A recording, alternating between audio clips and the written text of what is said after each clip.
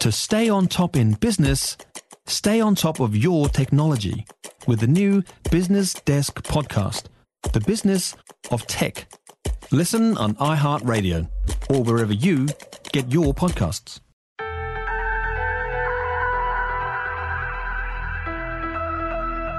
Hello, my beautiful beanies, and welcome to The Bean for Tuesday. First with yesterday's news, I'm Glenn ZB. We're looking back at Monday. And Luxon's State of the Nation speech. I think Hawkesby was a fan of what he had to say about the wasteful government spending. She'll outline that for you shortly. We've got transport policy and transport policy U-turn. I don't know if you call that road rage. What is road rage, of course, is this terrible situation that's resulted in an alleged murder. So that's very bad. And then Marcus is going to finish up with some very serious cat ban talk. But before any of that, yes, so back to Luxon and the National Party, this family boost thing. Good idea? And they also don't have the luxury of time to be faffing around checking out just how good the provider is when you're working long hours for low wages. Time is a very precious commodity that fewer and fewer people have. So, absolutely, I liked Christopher Luxon's speech. I like the fact that he believes in New Zealand, that he believes that we'll get our way out of the trouble that we're in because of who we are, playing into that New Zealand daring do number 8 wire innovation and hard work and enterprise. And I did like the particular comment he said, whatever we want, our standard of living has to be earned. Only a strong competitive economy can afford the services that New Zealanders expect. There is no entitlement, no automatic right to live as a first world country. Amen. As I've been reflecting on this family boost thing over the last day or so, there's a lot to be. It's occurred to me there's a lot to be said for a good name for a plan. I think it's probably a good name. It's a catchy name, and it encapsulates what they're trying to do. Is it the best named plan since Working for Families? Is it actually that different to Working for Families? Throwing that out there. Anyway, Kate Hawkesby, I think, likes the idea of taking away some of the wasteful government spending on things like consultants and putting it into things like families. I mean, I've thought a lot lately about how insular we've become in our little atoll at the bottom of the world, introspective and tucked away, happy with mediocre, happy to bumble along despite outcomes in so many areas reaching worryingly low bars. It's almost like the lower the bar, the less we care about it.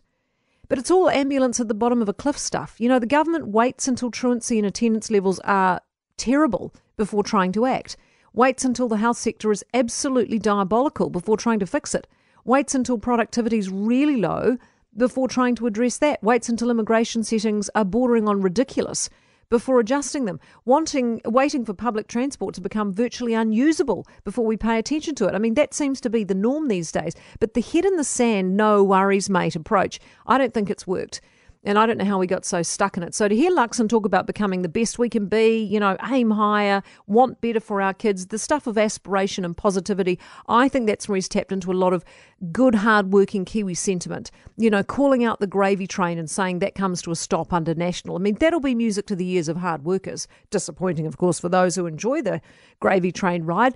But whether this all resonates with voters, of course, will be the true test. And I guess a poll will be out at some stage capturing the impact of his speech and whether he's hitting the right notes or not. But he seemed relaxed and confident. And though he's not going to set the world on fire with his oratory skills, as long as he keeps making the right noises in the right directions, he may well be on to a winner. He is relaxed and confident, but I still do wonder if he's just a little bit too relaxed. And if he does indeed have a pulse, I'm still not entirely convinced about that. But, let's not peak too early, right?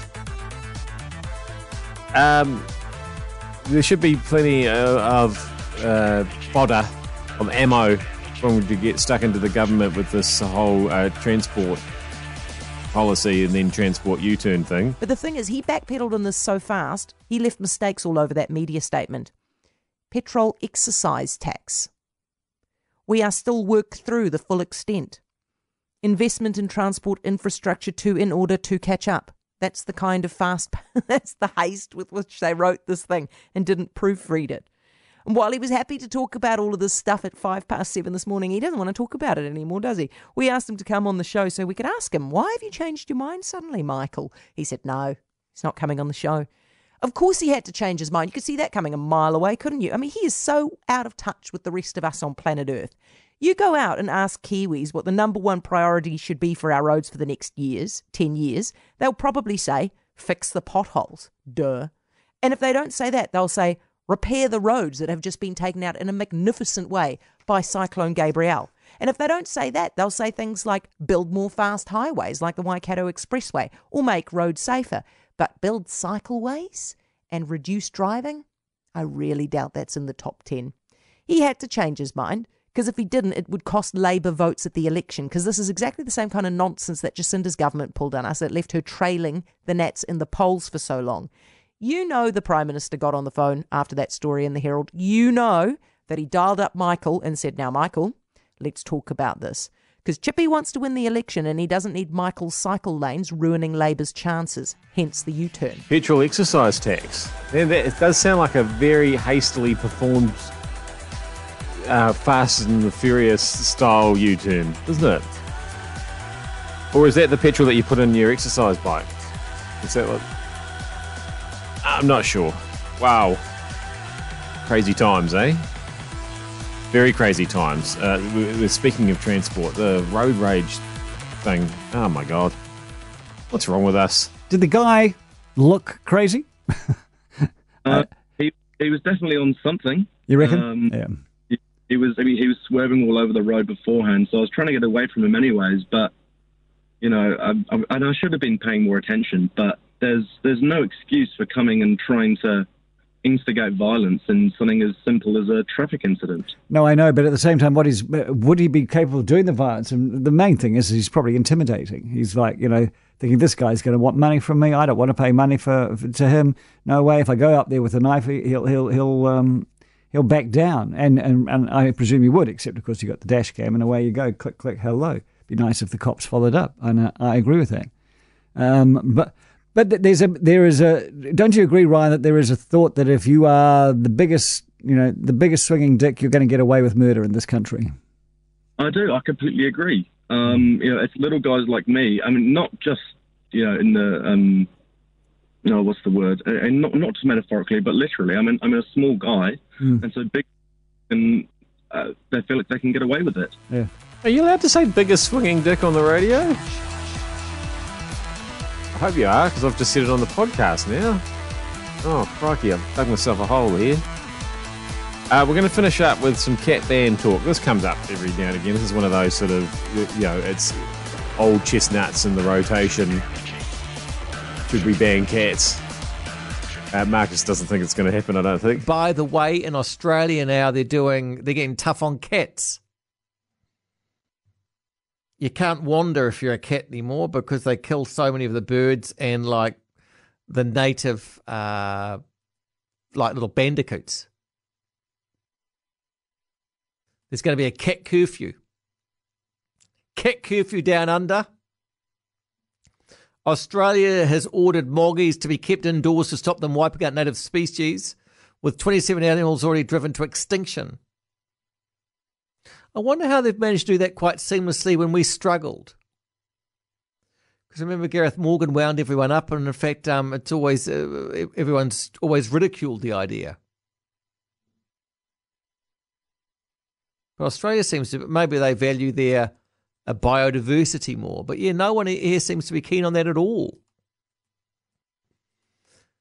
In fact, in any groups that I've been involved with, every time anyone mentions like a cat grandfathering out cats or whatever they call it, people think, oh, well, we can't do that because the Facebook pages will lurk up and our meetings will be dominated. So yeah, I think it's going to be a while before they ban the cats. They're just certain cats, aren't they? Like, unfortunately, we used to have 2 cats until just recently, and then the good one died, and the horrible one is still alive. And it was supposed to be the other way around, so that hasn't worked out well at all. And I would happily ban the horrible one, who for some inexplicable reason does not like me. I'm the only person in the house that she doesn't like. Absolutely hates me, likes everybody else. And what's that about? So ban that cat, but don't ban all cats, because some cats are nice, aren't they? Cats are just being cats. I'm Glenn ZB. You just be you, and we'll all be each other tomorrow. I'm going to see you back here again for another News Talk Z thing.